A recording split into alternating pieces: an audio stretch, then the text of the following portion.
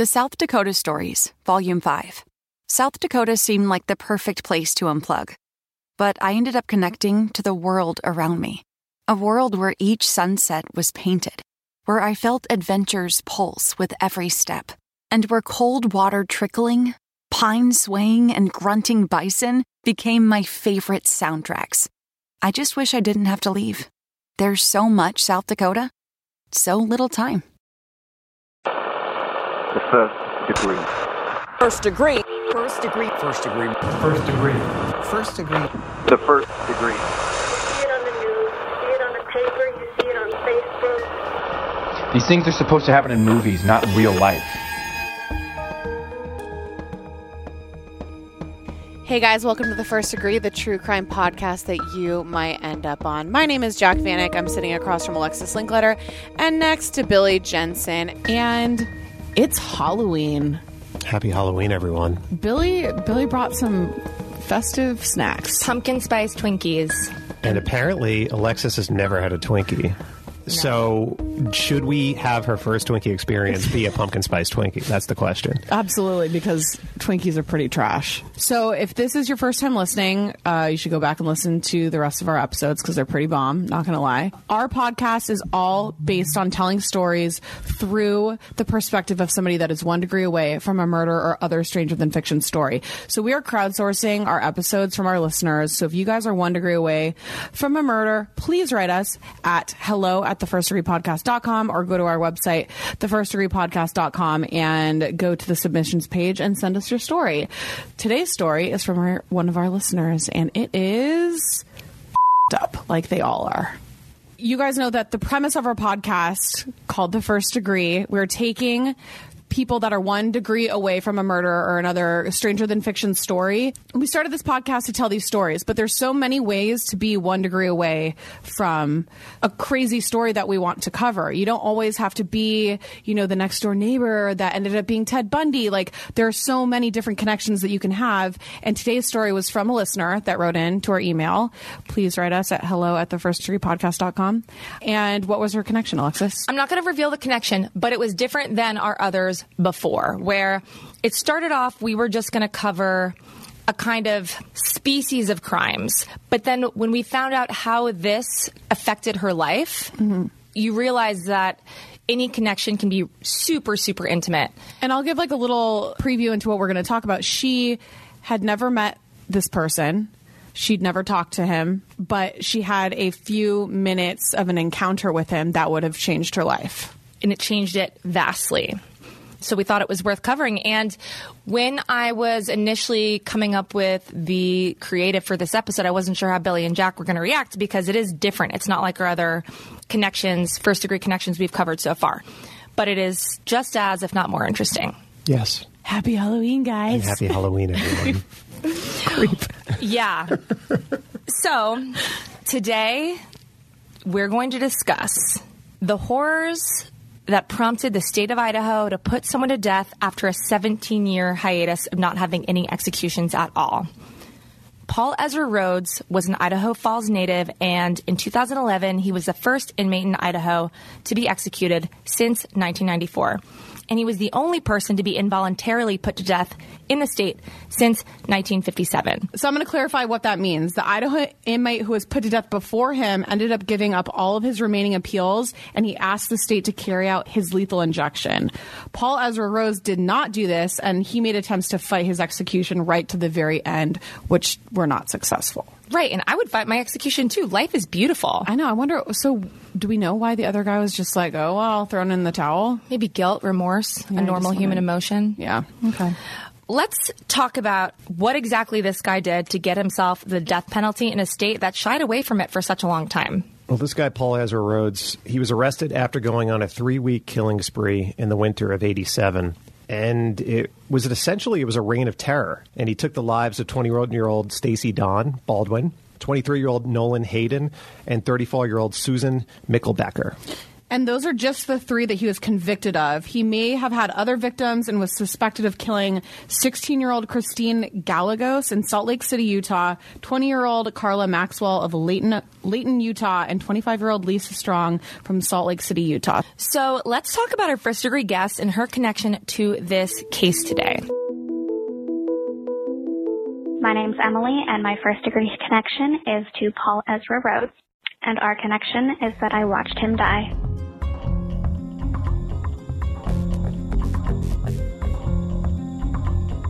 I didn't know Paul personally, but witnessing someone's death is just about as intimate as you can get to a person. He has shaped my views and my life, put me on a completely different path in my life because of experiencing his death. And unless someone had personally murdered one of my family members, I don't know that anything I could ever experience will ever impact my life the way that this has. Okay, so that's how Emily, our first degree connection, is connected to this case. But the question is, so Idaho hadn't executed anyone in 17 years. What prompted them to bring the death penalty back into use in this case? So I think he was chosen to be executed because the crimes themselves were awful. He was this really demented guy that chose these people at random to brutally murder them, take them into remote places to murder them, and then leave them to bleed out and die. It was completely random. And there's not that many high-profile murders in general in Idaho. It's a pretty quiet place, but also he had been on death row for 20-something years. It was time to put the families of the victims out of misery and just give them some peace of mind. All right, so let's explore the murders that landed Paul Ezra Rhoades on death row. So in February of 1987, a woman named Stacy Dawn Baldwin, she was 21 years old. She was actually a newlywed. She's working at her job at the Red Mini Barn convenience store in Blackfoot, Idaho. And her shift was about done. A coworker comes in to relieve her around midnight. And she sees a man leave the store, get into a pickup truck, and drive like really fast and recklessly toward the approaching coworker as the truck speeds away. So as this guy sped off, Stacy's coworker saw a passenger next to the driver of the pickup truck, but neither she or the people she was with could identify the faces of the driver or the passenger. She went inside of the mini barn, but she couldn't find her friend Stacy. Stacy's car was still in the store's parking lot, and her coat was in the back room. The store's records revealed that there had been a transaction in the last hour or so, and $249 were missing from the cash register.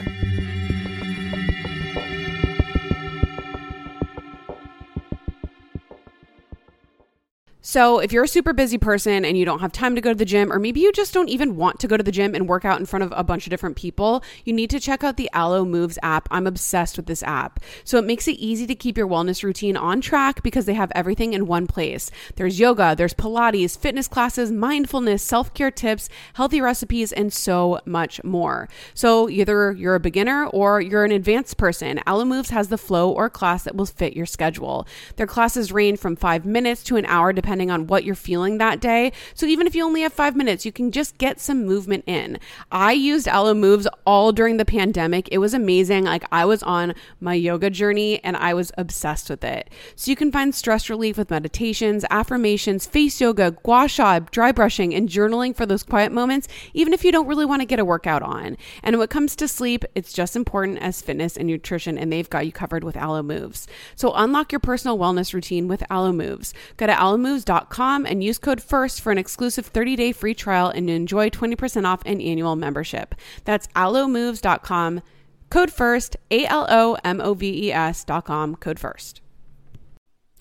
Okay, so listen, we are busy ladies over here on the First Degree, and when I have a moment of free time, I don't want to spend it grocery shopping. I want to spend it rotting on the couch and watching reality TV, and that is why I love Thrive Market. So Thrive Market is a go-to for all of my grocery and household essentials, and the convenience of getting everything online then quickly shipped to my doorstep is such a huge time saver. So Thrive Market carries brands with the highest quality ingredients and sourcing methods. They actually restrict hundreds of ingredients across their food and cleaning categories. So you can go on their website and use their filters to suit any of your lifestyle needs. If you're allergic to a certain ingredient, if you just don't want to have it in your life, that's why Thrive Market is so awesome. So whether you're looking for organic snacks for your kids or low sugar alternatives or gluten-free pantry essentials, you can curate your own shopping experience with just a few clicks. I love this so much because I don't want to read every ingredient when I go to the grocery store. It's so easy to do it online, honestly, when I'm rotting on the couch.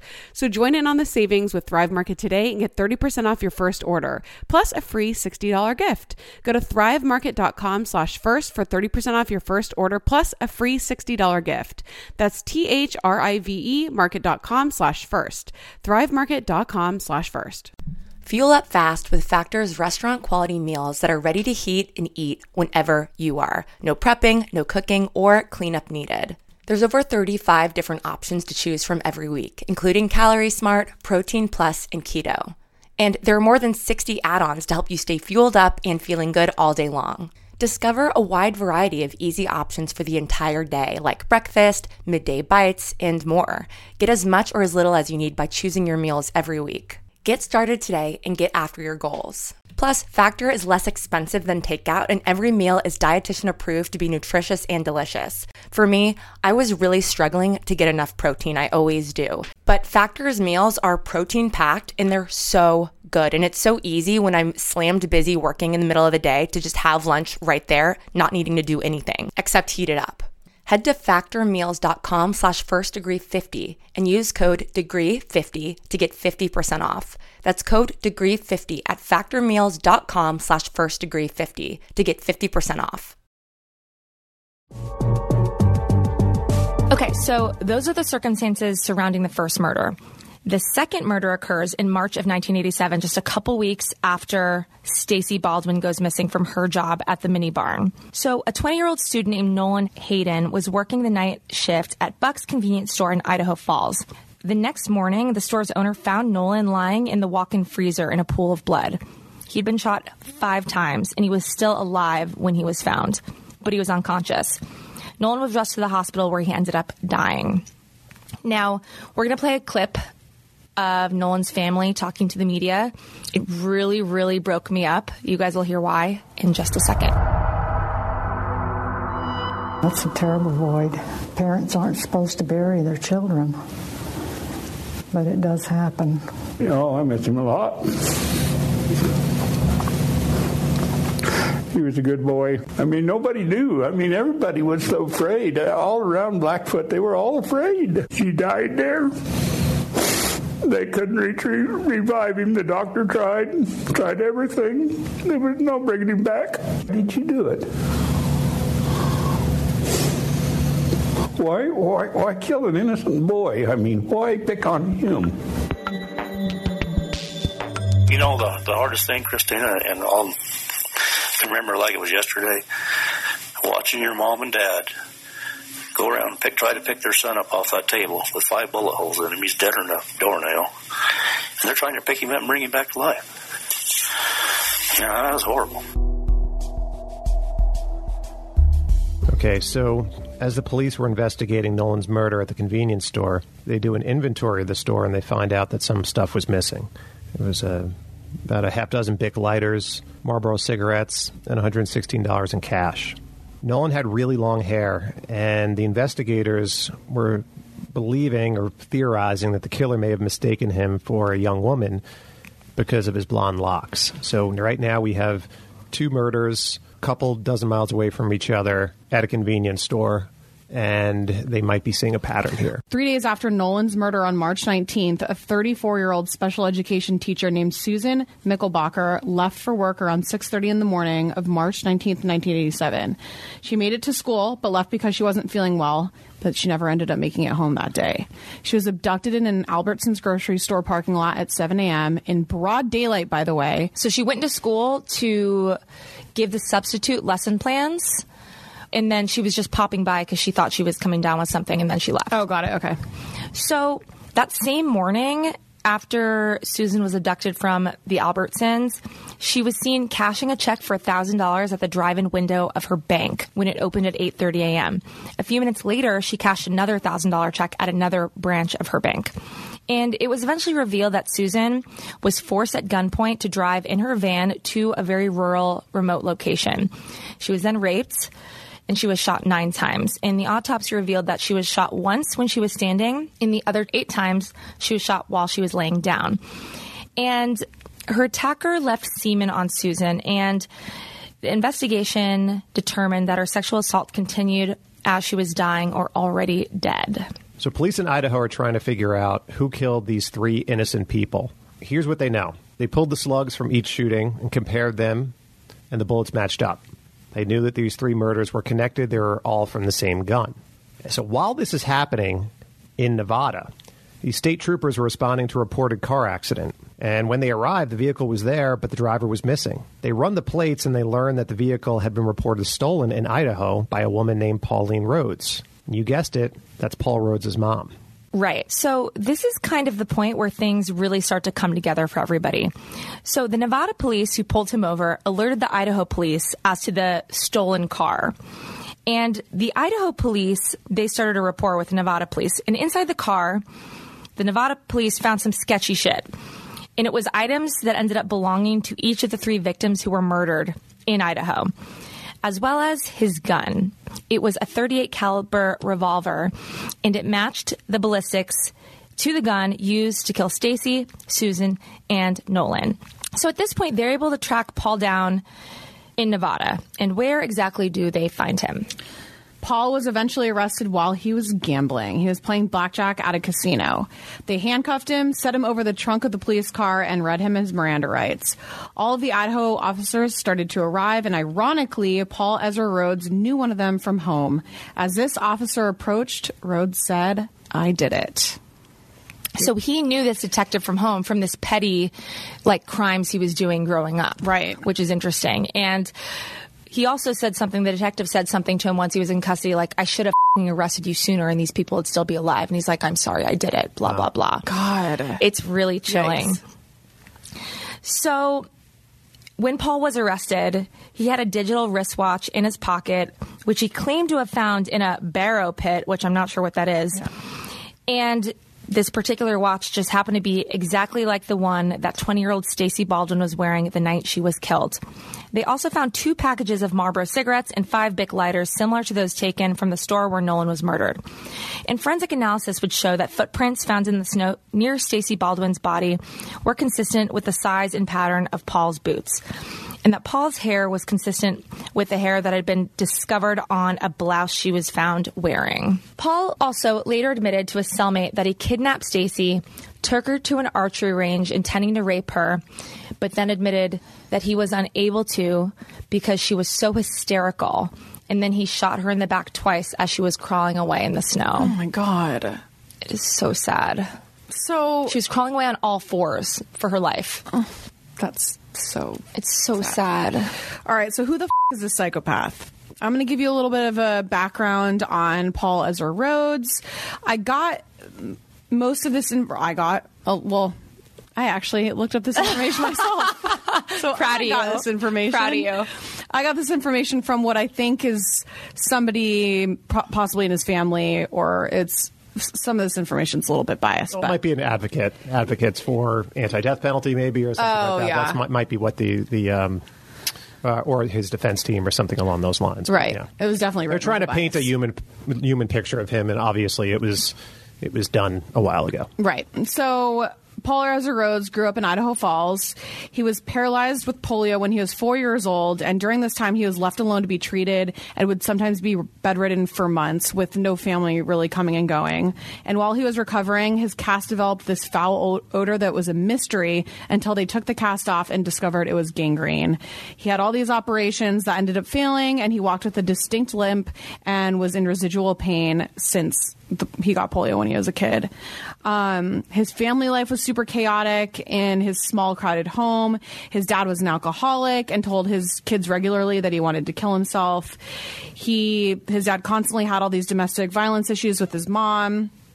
And his grandpa and uncles, who were his other kind of role models during his upbringing, were not good role models and ended up teaching him how to drink when he was 10 years old. This ended up moving him into drugs at an early age as well. He started doing coke, LSD, weed, speed, and many of his closest relatives ended up committing suicide or lost their lives to drugs and alcohol. So he was raised in this chaotic environment, and there was a lot of negativity growing up. Yeah, he didn't have a chance. He didn't. It was not good. So he ended up dropping out of high school at 16 to start working, and according to this article, was apparently the backbone of his family, taking care of a lot of the younger girls.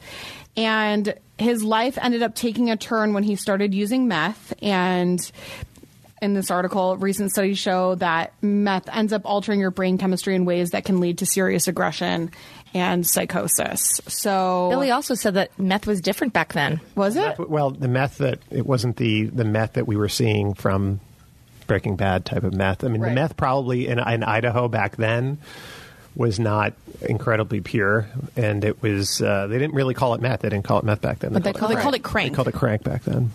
You guys are way more versed in crank than I am. I mean, I found it from that article that I just read 10 minutes ago. So he had a record of a bunch of small-time arrests dating from when he was 21 years old. It was like, what's failure to disperse? Probably hanging out outside of a party. Hanging outside and then loitering. Get the hell out of here. And loitering, yeah. So loitering, driving without a license, and a bunch of little petty thefts, but nothing too crazy.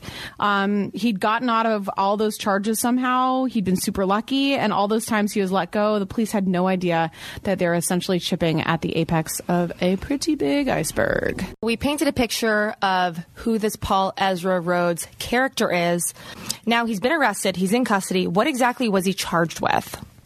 So Rhoades is charged with murder, kidnapping, robbery, rape, and this is a quote, an infamous crime against nature, which was for the raping of Susan after her death. Based on the evidence, the jury found Rhoades guilty of murder in the first degree, kidnapping in the first degree, and robbery of Stacy and Susan. And they found him guilty of murder in the second degree in Nolan's murder, and he's sentenced to death. Okay, so I have a side note because I wanted to know what this crimes against nature thing was. So under the common law in Idaho, the infamous crime against nature was the same essentially as sodomy, and it consisted of sexual intercourse in any bodily opening between a human, an animal, and anal intercourse between humans. So I know that she was sodomized at the very least, and I will just say it, I guess. They also found semen in her mouth, in her dead body, and there were a lot of other sexual injuries to her genitals, to her breasts, to her entire body. So these are the three murders that he's convicted of committing, but the police, and particularly one detective, thought he was responsible for others. So they think he might have began his hunt in the adjoining state of Utah.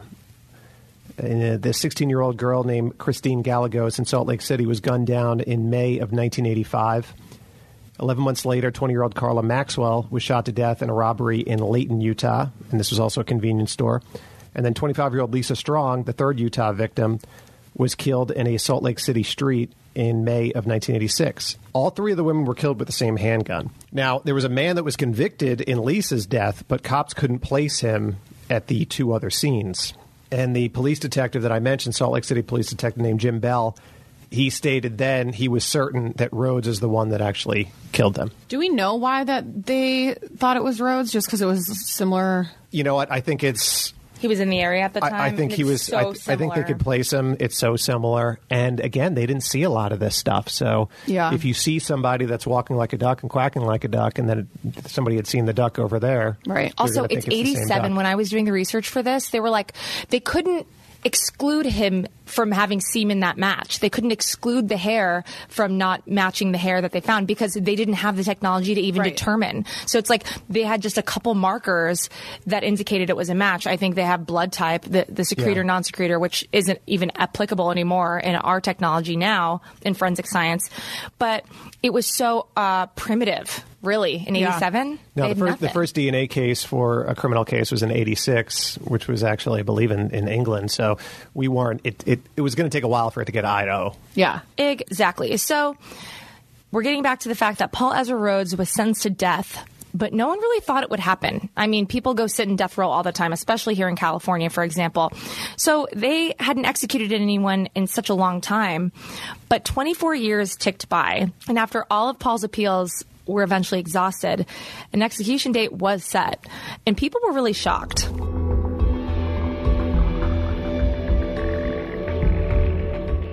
So the murders actually didn't happen while I was alive. They happened a few years before I was born. So until we were told at work that we were going to cover this execution, I had never heard of this guy before. We were replaying some of the old news stories from when it did happen, and so anything that was in there is all I knew beforehand. Emily had this internship where she was working at this news station when she was only 17 years old. So I asked her what her parents thought about their daughter witnessing an execution at that age, and here's what she had to say about that. My parents were okay with it because it was for work, and we didn't know who was actually going to be in the room. It's not something that they decided at work. It's something the prison officials did a lottery drawing to find out who from the media would be in the room. So it wasn't decided until that day that I would actually be there. Finally, that morning of his execution arrived, and that was November 18th, 2011. And that's when Emily went to the prison to find out if she'd be able to see the execution, and she waited to find out who of the media would be picked via lottery to see it for themselves. So we arrived at the prison at, I want to say it was about 5 in the morning. So it was still dark. It was cold because it was November in Idaho. There was snow on the ground. There was a block of area blocked off on the opposite side of the road from the prison where protesters were able to peacefully protest.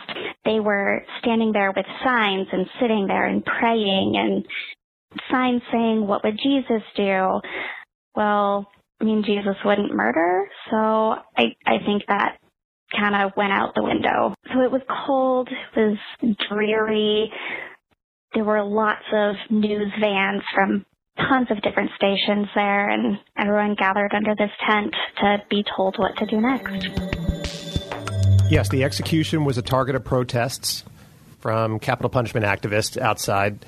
About 50 people braved the cold and the wind with their signs telling people this is wrong, et cetera. What would Jesus do, like she was talking about. Across the street, there was about a half dozen people gathered in the fenced-off area designated for supporters of the death penalty and wanting to see this guy die. And you would see that often. You saw that with Ted Bundy. Oh, they were like burn Ted, burn. Oh my God, Yeah. burn They Bundy, named burn. like a sandwich, Burn like Bundy, burn. it's Friday, and like the sandwich board. No, like, those T-shirts were insane. Oh my gosh. Well, he's a horrific guy. Yeah. So let's hear from some of those protesters, their rationale, why they were so adamantly against this. The Department of Corrections was prepared to handle demonstrators for today's execution. By 7 this morning, about 50 people had gathered on the side that is against the death penalty. They gathered and repeated a prayer. They held signs protesting the death penalty, and there was a small group lined up on their knees facing the sunrise. They were mostly there to protest the death penalty and the way Idaho was carrying it out.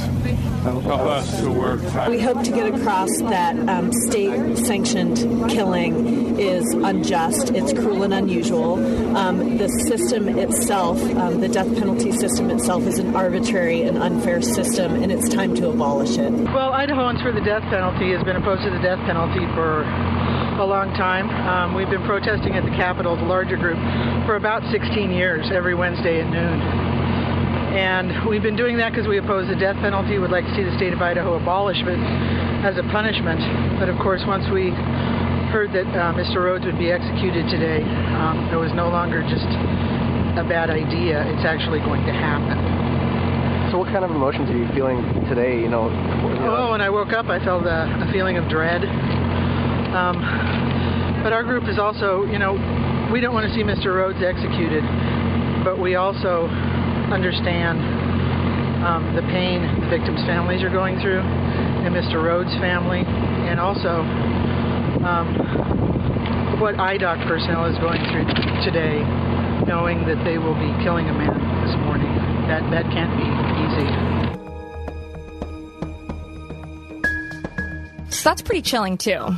I have a question. So what kind of experience does the person that's administering these drugs have? Very little, and that's a huge part of why people are against lethal injection, because doctors can't do it, because what's a job title of the person that There's does it? none. It's different in every state. So weird. Sometimes they have prison guards do it. Oh, God. A doctor can't do it because of the Hippocratic Oath. Right.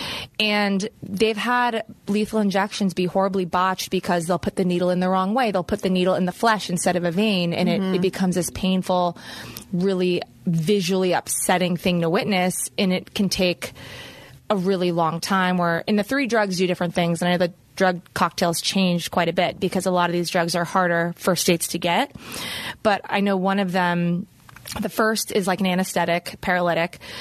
The second is kind of, one's an anesthetic, one's a paralytic, and one stops your heart. Yeah. So sometimes people get this thing where one works and one doesn't, and then you have like locked in syndrome where you can feel but can't move. Oof. And then apparently the other one makes your veins feel like it's on fire, so it can be a very cruel, painful way to go. But it's supposed to be painless, right? Because they have the anesthetic first. Who knows? It's supposed to be painless. Yeah, you're supposed to be asleep. In theory, but no one knows how death feels. Right. Right. And a lot of people don't care. A lot of people are like, so what? He murdered possibly 6 people, and compared, if not more. And compared to what they went through, this is like a thumbprick. I mean, validly. So. Right, sure, but this is the thing. So I asked Emily about the person who actually executed, and I was like, were they disguised? Because oftentimes they will, and she's like, no, and it was just the coroner who did it. I was like, the coroner was the person that's what she said. I'll have to executed him? Yeah, because apparently it was just a button that was pressed. So I don't know. And she said nothing was done to disguise his identity. She saw him press the button. It was the coroner, but I just know coroners go to medical school. Doctors, and they are the Hippocratic Oath. But maybe I don't know. Maybe there's a loophole there. So odd. Well, it's just arbitrarily like, okay, you look good to kill somebody today. Want to press a button? Well, nobody wants to do it. So a big part of that argument is like it's not fair to the guards who get selected to do it, and all of these. There's a lot of moral complications. Because it used to be with anybody that's ever watched a movie that has a firing squad is that one of the rifles is empty. Right. And they don't know which one is empty, so you don't know if you mean one's actually loaded. No. They're all loaded except for one. But you don't know if yours is the one. They want to make sure you kill him. You're not just going to leave it up. There can't just be one because you'll probably miss. Why would one be empty? Because then you don't know whose is empty. So you're it's like mind tricks. It's not empty, but it's a blank. The person that didn't kill him. Okay, so blank, not empty. I'm like, that doesn't make sense. No, mine just clicked. Couldn't you feel it not going on? Right, exactly. So that's how they guarded away from that. But obviously, with the you were talking about beheading people, you knew who the guy was. Right. You'd think that. How is like the executions? What are they usually now? Lethal injection. It is? Yeah. Do they just have like a robot doing it now? No, they have, like I said, prison guards or random people at the prison who will do it, who are not trained in medicine. But you would think if it's just pushing a button, they'd have a robot do it. Yeah, but somebody still has to put the needle in him. In his arm. Oh, yeah, that's true. Right. These robots that you're talking about are not No. A robot could definitely do that. But someone has to turn on the robot, which is... So then it just keeps going down the line. Somebody had to build the robot. Well, what I do want to mention, too, is that... So part of the rule is with spectators on these executions, I asked Emily, I was like, did you see him get walked in? And she's like, no. When we came in, the needle was in his arm. He was already strapped to the table. And part of the rule is you can't see them walked in. I don't know if it's like it would be more traumatizing because then you're seeing like the humanity of it. I don't know, but it was some right to, I guess, the prisoner or whatever. But the needle was in his arm this entire time, and not till the button is pushed is he dead. And he sat there for quite a while. So we heard from the protesters, and they didn't like this, obviously, but they weren't stopping this execution train from moving down the track. It was happening.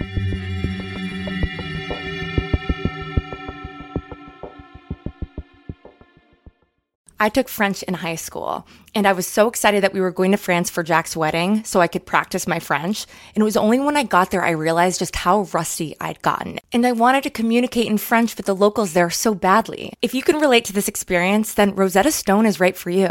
Rosetta Stone is the most trusted language learning program. You can choose from one of 25 languages like Spanish, French, Italian, German, Korean, Chinese, Japanese, Dutch, Arabic, and Polish. Fast track your language acquisition with immersive lessons designed to teach you to pick up languages in a quick and natural way. Plus, with Rosetta Stone's True Accent feature, you'll get feedback on how well you're pronouncing words. It's like having a personal trainer for your accent. Rosetta Stone is so convenient, and it can be used on your desktop computer or as an app, with audio companion and ability to download lessons offline. Don't put off learning that language. There's no better time than right now to get started. For a very limited time, the First Degree listeners can get Rosetta Stone's lifetime membership for 50% off. Visit rosettastone.com/first. That's 50% off unlimited access to 25 language courses for the rest of your life. Redeem your 50% off at rosettastone.com/first today. Everybody loves a good family mystery, especially one with as many twists and turns as June's Journey, a hidden object mystery game with a captivating detective story. So it's going to take you back to the glamour of the 1920s with a diverse cast of characters. I'm really feeling this because Lex and I both are really like into Gatsby stuff right now. So I am loving the vibe of this game. And you're going to step into the role as June Parker and search for hidden clues to uncover the mystery of her sister's murder. It's perfect for all of the firsties out there. There's mystery, danger, and romance as you search for hidden objects from the parlors of New York to the sidewalks of Paris. And you can customize your very own luxuries estate island.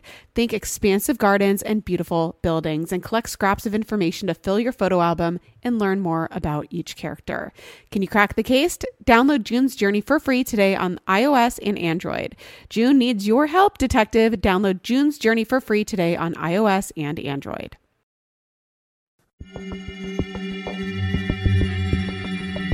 All right, so let's talk about Paul Ezra Rhoades' final days, moments, hours, minutes, seconds until he was killed.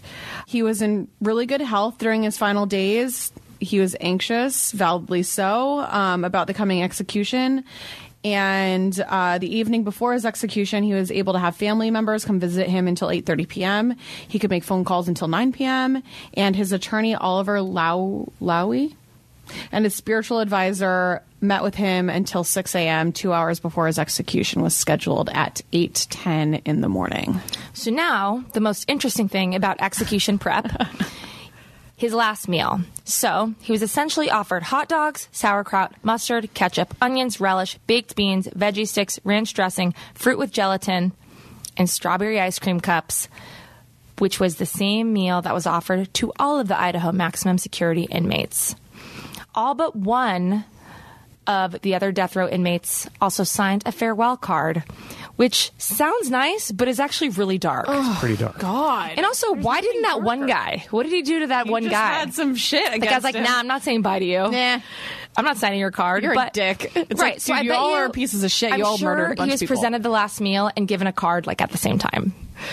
Probably, yeah. And the last meal, the whole idea of the last meal, and you've heard stories of prisoners giving outlandish requests for what their last meal is, and it varies by state, by prison, on whether they will grant these requests or what you want to eat. Sometimes they won't give you a good last meal? No, I mean, he didn't. This is the same Did he meal they request have. anything? He didn't request anything. No. Well, no, but Why would you not request something? So let me tell you something about Texas, which kind of doles out the most executions than any state. So in 2011, a guy named Lawrence Butler, he was a convicted murderer and self-described white supremacist. He requested a last meal that included 2 chicken fried steaks with gravy and sliced onions, a triple patty bacon cheeseburger, a cheese omelet with ground beef, tomatoes, onions, bell peppers, and jalapenos, a bowl of fried okra with ketchup, 1 pound of barbecued meat with half a loaf of white bread, 3 fajitas, a meat lover's pizza, 1 pint of Bluebell ice cream, a slab of peanut butter fudge with crushed peanuts, and 3 root beers. Holy crap. They brought it to him. Did he eat the whole thing? He ate nothing. Nothing? And you know what happened? Texas took away the last meal tradition for everyone. He ruined it for everyone. So now, what did he do it as like a you to yes. So now no one made people run around to all the stores to get all these special requests. And then afterwards, the governor was just like, they don't get this privilege anymore. This is a waste, whatever. And this guy was a piece of shit. He was condemned to die for the 1998 dragging death of James Byrd Jr. in the East Texas town of Jasper. Yeah. And he, dragged a black guy around because he's a racist piece of shit. Oh my God. And I'm glad he was put to death. Dude, that guy. The death penalty is often arbitrarily given, but what a horrific, awful thing to do. And then ruining the last meal tradition for everyone. Yeah. So, I mean, the last meals... Wait, do we know where that how did that come about? Yeah, it started a long time ago. It started back in medieval times where it was something it was a reckoning with the afterlife. So you want the rabbit or gruel. Right. Or it used to be lobsters in medieval times. They gave them people lobsters because they were the gross food to have back then. Oh, really? And now it's oh, please give me the lobster. Yes. Well, speaking of lobster, Danny Rawling, who is the Gainesville Ripper, he had lobster and butterfly shrimp, a baked potato, strawberry cheesecake, and sweet tea.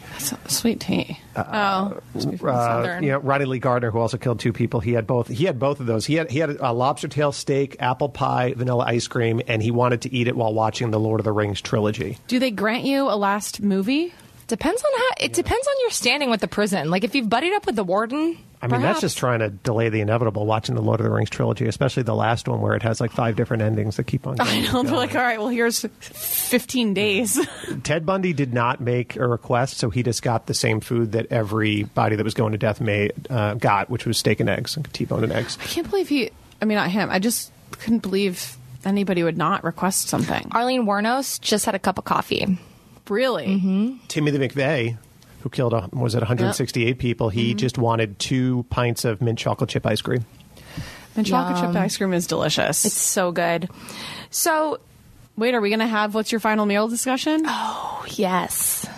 Who wants to go first? What would your last meal be, Billy? I don't know. I don't want to think about it. Probably a Happy Meal. What? You're a so I sicko. can get the toy. Oh my God. Depends on what the toy is. What is he doing here? I don't know. Happy Halloween, everyone. I love Disneyland and Happy Meals. I love Disneyland and I'll have the Happy Meal for my final meal. You know what? That's how You're someone's dad. I weigh all of these, all of my darkness that I have to go through in my day job and this night job that I'm at with a little bit of dopey brightness during the day, and one of those things is if I'm going to get McDonald's, which I get maybe once or twice a month, I will get a Happy Meal. You eat McDonald's once or twice a month? Yeah. That is wild. I have McDonald's once a year. I really would love a McDonald's fry right now, though. All right, you know Okay. what? It would be nice. I'm living my best life. I'm going to transition into my last meal. I would have a large McDonald's fry because there are no better French fries in the entire world. Agreed. I would have a platter of sushi from Nobu. I don't know what yet, but I would pick accordingly. Definitely a spicy tuna crispy rice. Definitely a spicy tuna crispy rice, a gyoza of sorts. 100%. A nice beef gyoza. A Jersey Mike's turkey sandwich. Nope. A large small wine and cheese turkey sandwich. And a chocolate chip cookie. I don't know from where yet. And a root beer. Ooh. And a bottle of Prosecco. And some Aperol spritzes. Aperol spritzes. I would have just a plate of the Thanksgiving meal. I like a little bit of turkey, a little bit of potato, and corn and cornbread and gravy on a fork. A few bites of that. Bite? Okay. Yeah. You don't need to be worrying about your weight if this is your last meal. Certainly not. Then I would have probably a box of chicken McNuggets. Now that we're talking about this, Oh wow! Then You've all come down. Then I would have right off the high horse. If we're gonna die, I just don't want to die. But not a Happy Meal. I want an XL fry. You would be satisfied with a Happy Meal. You wouldn't want it's to all about gorge. all the patent. It's portion control. You also don't want to be bloated. You don't want to be bloated because... Wait, I wasn't done. I want the Godmother sandwich from Bay Cities. Oh, okay. And then, spicy tuna crispy rice of sorts. I love me a whole lobster. Crab legs. Oh, what about... with butter. What about an In-N-Out cheeseburger? In-N-Out cheeseburger. And for sure, a Haagen-Dazs chocolate pint. I would also like a mint chocolate chip ice cream with a really good, delicious chocolate chip cookie, an extra large one, put in it. So I can All right. So also fries. What we've determined is you guys are going to ruin it for everybody in California. Right. They don't put anyone to death in California. No, they don't. They don't. So They charge them with it, but they don't put. Yeah. Yeah. They don't. And if it's a murder with special circumstances, is what they call it. So if you're doing something bad when you commit the Capital. murder. Yeah. Oh, is that the difference between capital murder and first-degree murder? Yeah. It's first So degree. if you're doing it during a robbery. Got it. Which is rough because... But what if you're doing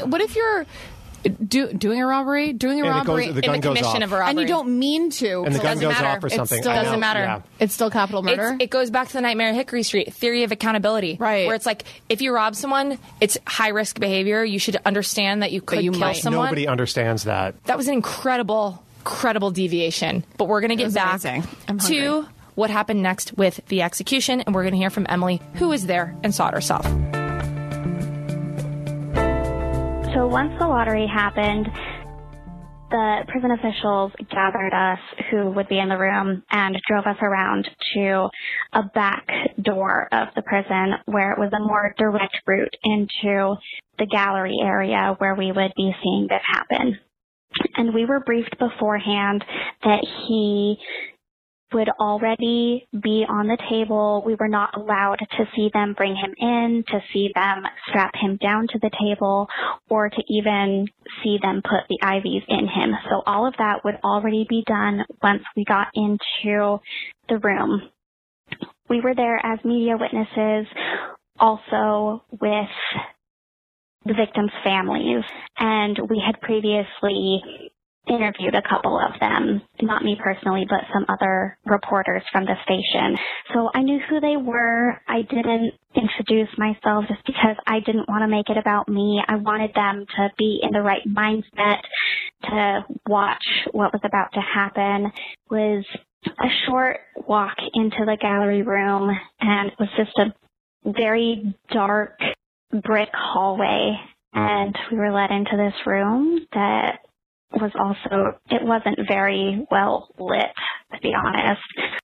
There were just a couple folding chairs, and we sat down, and there was a window, and he was on the other side of the window along with the coroner. Things appeared to be moving smoothly, but things didn't go off without a hitch. We were held in that room for quite a while. It seemed like forever just watching this man lay on this table. And we didn't know why it was taking so long because we were told that he was scheduled to die at 8:15 in the morning. And I didn't have a watch on me, so I didn't know what time it was. But I could tell it was taking way longer than it should have. We didn't find out until after the fact that an attorney from a couple cities over had filed for an injunction. I don't know what he was trying to accomplish with this because Paul was already on the table, but it took about 55 minutes from the time, or for the delay to run its course, and for the governor or whoever it was to say that this guy isn't going to help the cause continue with the execution. So what Emily's saying is that as Paul was strapped to the table with the needle in his arm, ready to receive the poison and be executed, he's supposed to be executed at 8:10. An attorney filed an emergency injunction hoping to stall or delay or stop the execution altogether. So because of that, it was delayed an hour and he laid there on the table. And imagine being him, knowing this injunction's going to happen, thinking... Wait, did he know it was going to happen? He knew. I think was it his lawyer that filed it? It wasn't his lawyer. It was a lawyer he knew who was against the death penalty. Got it. And imagine thinking, okay, maybe this is going to work. Maybe I'm not going to be killed. So he's sitting there strapped to the table as these people are watching him, the victim's family members, members of the media, and just kind of waiting to see what's going to happen. Yeah, and on the other side, they're probably lobbying with, I guess, the governor's office or something, trying to say, hey, you know what, there's something about this case. It's not all clear cut, and this guy had such a bad childhood, and let him live, and all that stuff. And so they got an extra hour in order to plead their case, if you think that was going on, I don't know. And then... Got to be the longest hour of your entire life. Right. But that being said... People don't realize, I mean, the reason why people are on death row for like 20 years because you get so many appeals. Mm-hmm. And it's such a slow-moving process. And I think people also don't realize with these appeals is that the family of the victims comes back to to give their statements, and detectives get called again. And it really haunts the people who are connected to this case for decades. And it stops them from actually getting any real closure.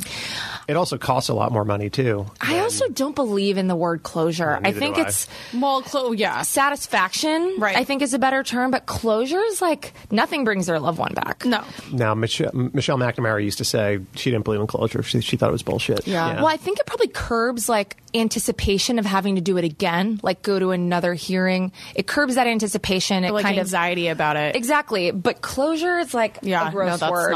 That's not right. I don't think I've had closure on a single thing in my whole life.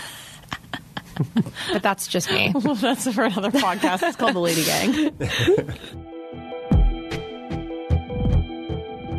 It definitely was like he was strapped down at a vet's office being put down.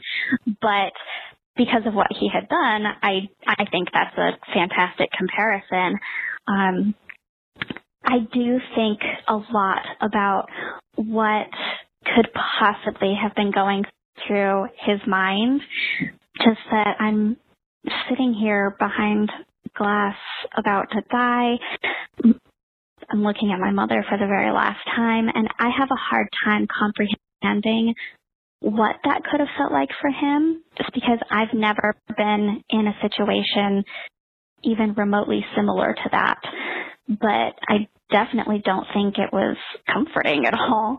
In my mind, he was probably just thinking that of all the things that put him in that place, there's so many avenues he could have taken, and he didn't.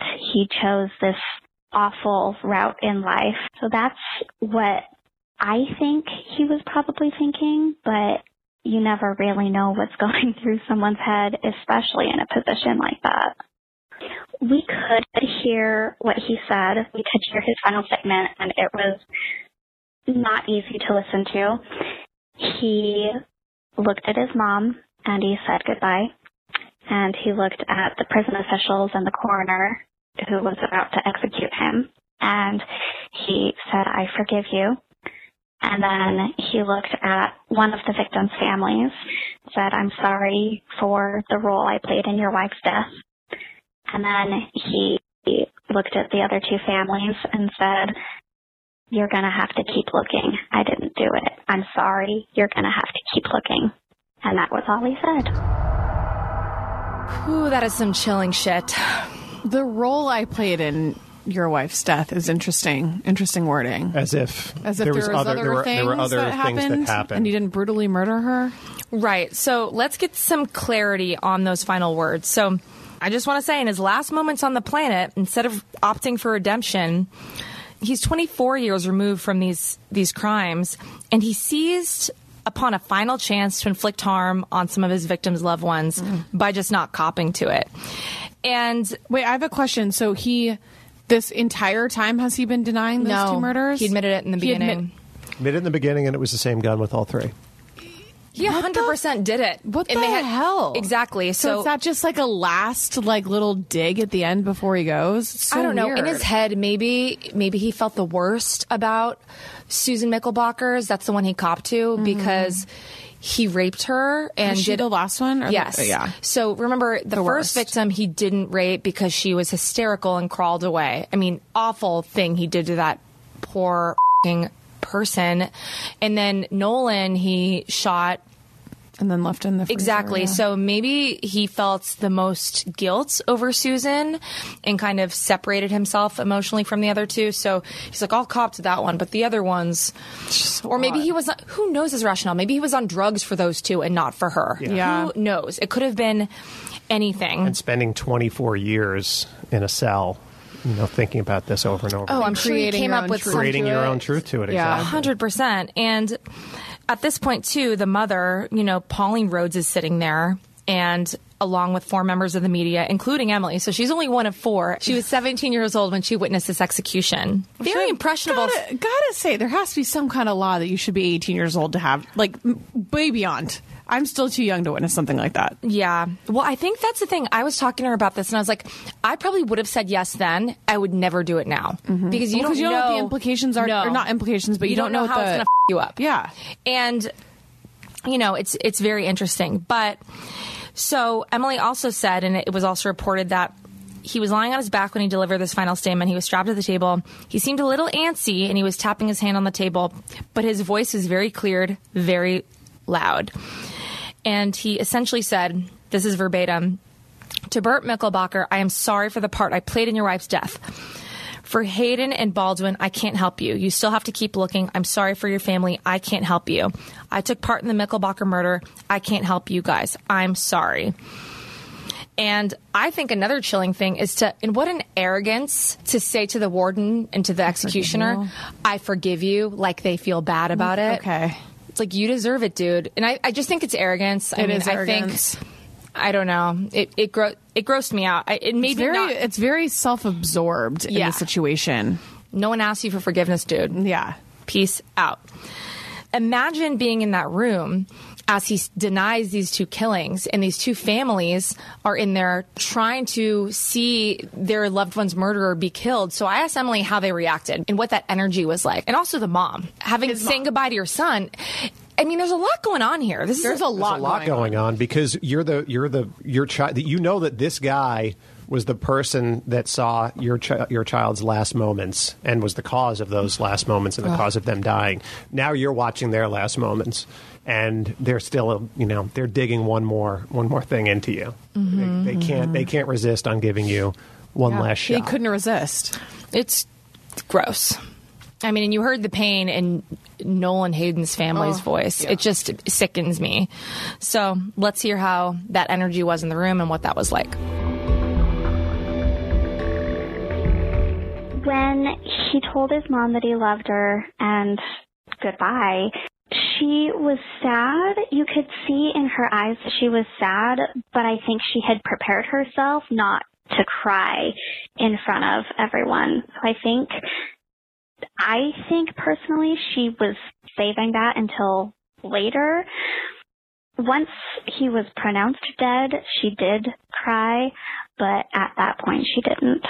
When he denied his part in the other two murders, the families, they looked pissed. I think that's because they knew that he was lying and he wasn't, for whatever reason, able to admit what he had done. Yeah, it was incredibly strange that he would choose to lie about something. I constantly think about whether he really was lying about it or if there was some remote possibility that he could have been telling the truth. And just deep in my soul, I know that he was lying about that, though I still can't think of any fathomable explanation to why he would lie about it at that point. So after that statement, Stacy's brother quietly said he lied the whole way through.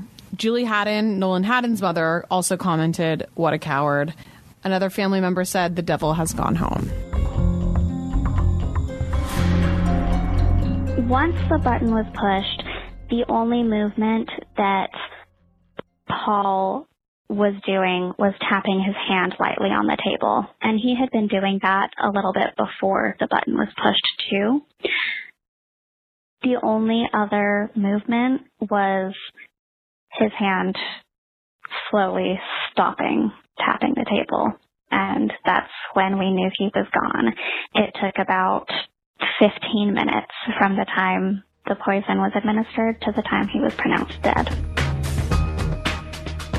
So at 9:15 a.m. at the Idaho Maximum Security Institution, after being administered 3 separate drugs that made up the state's new lethal injection protocol, Paul Ezra Rhoades was declared dead, and he was cremated and his remains were given to his attorney. And I found some interesting execution stats. Love a fun fact. Relating to Paul's execution. So, he was the 43rd murderer executed in the United States in 2011. He was the 1,277th murderer executed in the U.S. since 1976.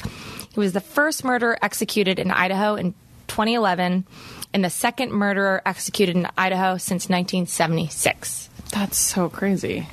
Yes. And I love some statistical fun facts. I want to know how many murderers there were in jail since 76, 2011. Probably hella murderers. That's crazy. Like, it's just, it still is odd to me, like, why him? Well, you got to figure that if there was 15,000, actually there was more back then, about 20,000 murders every year. Right now, 5,000 or 6,000 of them go unsolved. But hopefully you've got 10,000 murderers every year. Yeah. That adds up. That's a lot of murderers. And that's very few. Very few. Compared to the amount of murderers that are in there. Right. I mean, the subject matter of this episode is really deep and dark, and you have a lot of things. I mean, we didn't take a stance in this episode on the death penalty, and I don't think that was the point. But we did discuss the protesters and their rationale. They discussed the arbitrary nature of how death penalty is administered. We have Paul's mother witnessing her son die. We have the victims' families having this guy attack them once more right before his execution. I mean, there are so many emotional things going on. And to imagine that Emily was 17 witnessing all of this, I mean, we want to know, this is some heavy shit. How did this affect her? So let's hear. I just remember it not really hitting me what was happening until we were about to leave the room. And that's when I burst into tears. And for the rest of the day, I really kept to myself and was just trying to process what I had just experienced. I think just the emotion of seeing someone in that intimate state and experiencing someone lose their life and seeing the relief that came from these families and just experiencing the last chapter in a story that will never continue. It was a lot to handle. Would you guys witness an execution? Absolutely not. No way. Hard no for you? Hard no. Not even a thought in my mind would I want to experience that. I would if somebody killed a family member. A family member. I mean, like as a spectator, not the spectator, but like as a journalist or something. I would not. No, it would mess me up. Just to do it. No. But the only thing that would mess me up more is the death of a loved one. So then all bets are off. I'll do it. I'll push the button. Oh yeah, I'd murder somebody with my bare hands. Exactly. Yeah, I don't know. I go back and forth. Obviously, as a journalist, you'd want to. You watched John Lynn's murder. I know you've watched all those messed up videos online. I watched all of them. I didn't watch the Daniel Pearl murder. I had to watch John Lynn though because I was writing a story about it. So yeah, but if you were writing a story on something and then you got the opportunity to go witness, I would. You would. Yeah, I would. It's what I do. Yeah. It would probably mess me up, but I've definitely done a lot of other things that have messed me up. So Billy, yes, would do it. Hard no. You're a hard no. Unless I'm very sensitive. Me too. I'm contrary to my job. I get very emotional. You guys, in planning this episode I cried many times when I first watched the video of Nolan's parents. His father. It's a video. Yes, his father broke me. The pain in that man's voice. I mean, I'm a sensitive person, which is why I think I'm drawn to this. Just empathy and wanting to understand cruelty. So you can be dark and be sensitive. Would I do it again? I think if the opportunity presented itself, I probably would. It would go back to being a part of history, being a part of something so big in someone's life, being able to see the story come full circle for these victims' families. That's what the best part of it was being able to see them and that they'll never have to worry about this again. I feel very strongly about the death penalty and that I'm for it. Because of this, I never would have thought about how I thought about it when I was that young, except for experiencing this.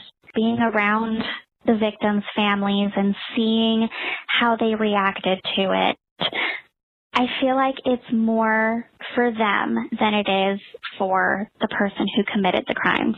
Seeing the relief from these victims' families, they won't ever have to worry about this guy again.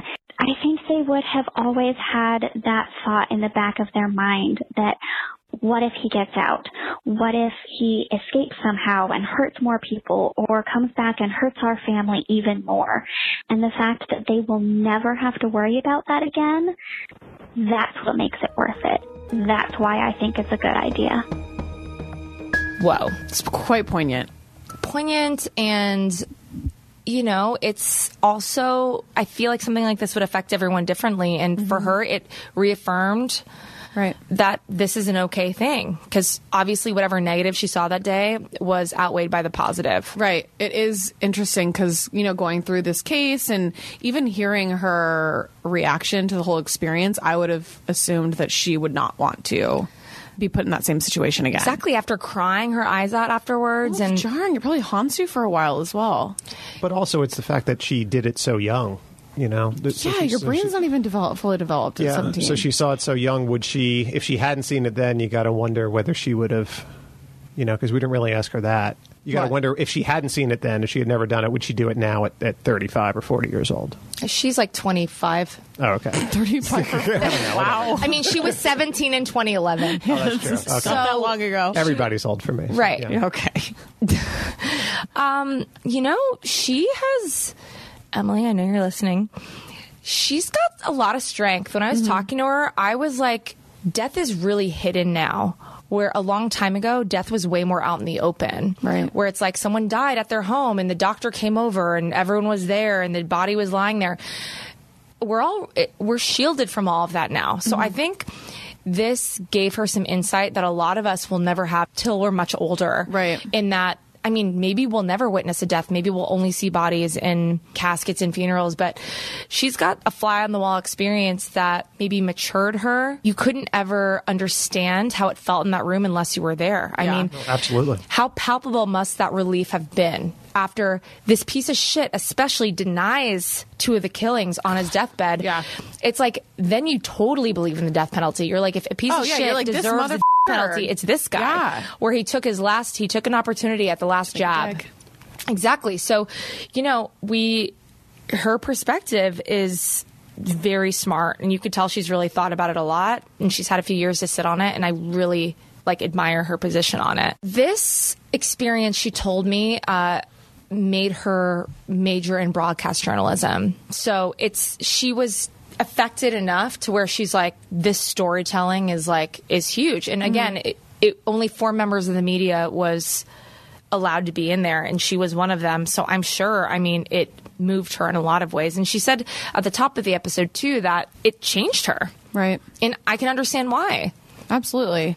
So you guys do know that she was a listener to the podcast and she wrote in her story, and we want to hear your guys' stories. If you have a first-degree connection to a murder or other stranger than fiction story, please write us hello@thefirstdegreepodcast.com or at thefirstdegreepodcast.com. There's a submissions form. Follow us on Instagram at @thefirstdegree, at Alexis Linkletter, at Billy Jensen, at Jack Vanek. You can also DM us because we're checking all of our DMs. Whatever way you would like Wherever to you are, you can go to the us. Facebook page. There's a Facebook page. You can make comments on stories and say, hey, I've got a first degree. We're answering all of them. Yes. Don't be surprised if it's me because I'm neurotic and I check everything a lot. Yeah, I can tell. I go into There's got to be one on every podcast. Somebody's got to be. And it's never going to be the me. neurotic ship. So it's me or it won't get done. That's absolutely 100% true. All of the work, it's 98% you doing the work, and me and Billy just show up and maybe read the script a little bit. Thank you, guys, for at least doing that. And we brought snacks. Billy does bring snacks. Jack today wrote down some personal notes, which I was impressed Jack by. did some research. I did my own research. And she brought the fuzzy carpet thing that's in the middle of our hopefully thing, our sound is a little bit which better. helps. I did set up the sound studio today, though. You did. With fervor. Yeah, please, God, I hope our sound sounds better. Okay. Okay, you guys, the long-winded breaths, I have anxiety, so I'll work on that, but don't hold your f***ing breath for it to go away. See what you did there? Yeah. Oh my God! Don't hold your breath because I'm holding mine. That was a double entendre. I didn't even mean it. It was. Okay, anyways, we're going to leave. So only you can prevent serial killers. It's like now I have a bunch of different ones. Oh my I can God. choose This from. one is perfect. Yes. Only you can prevent serial killers. And leave us a comment if you want us to put that on a shirt because we're making merch soon. And over and out.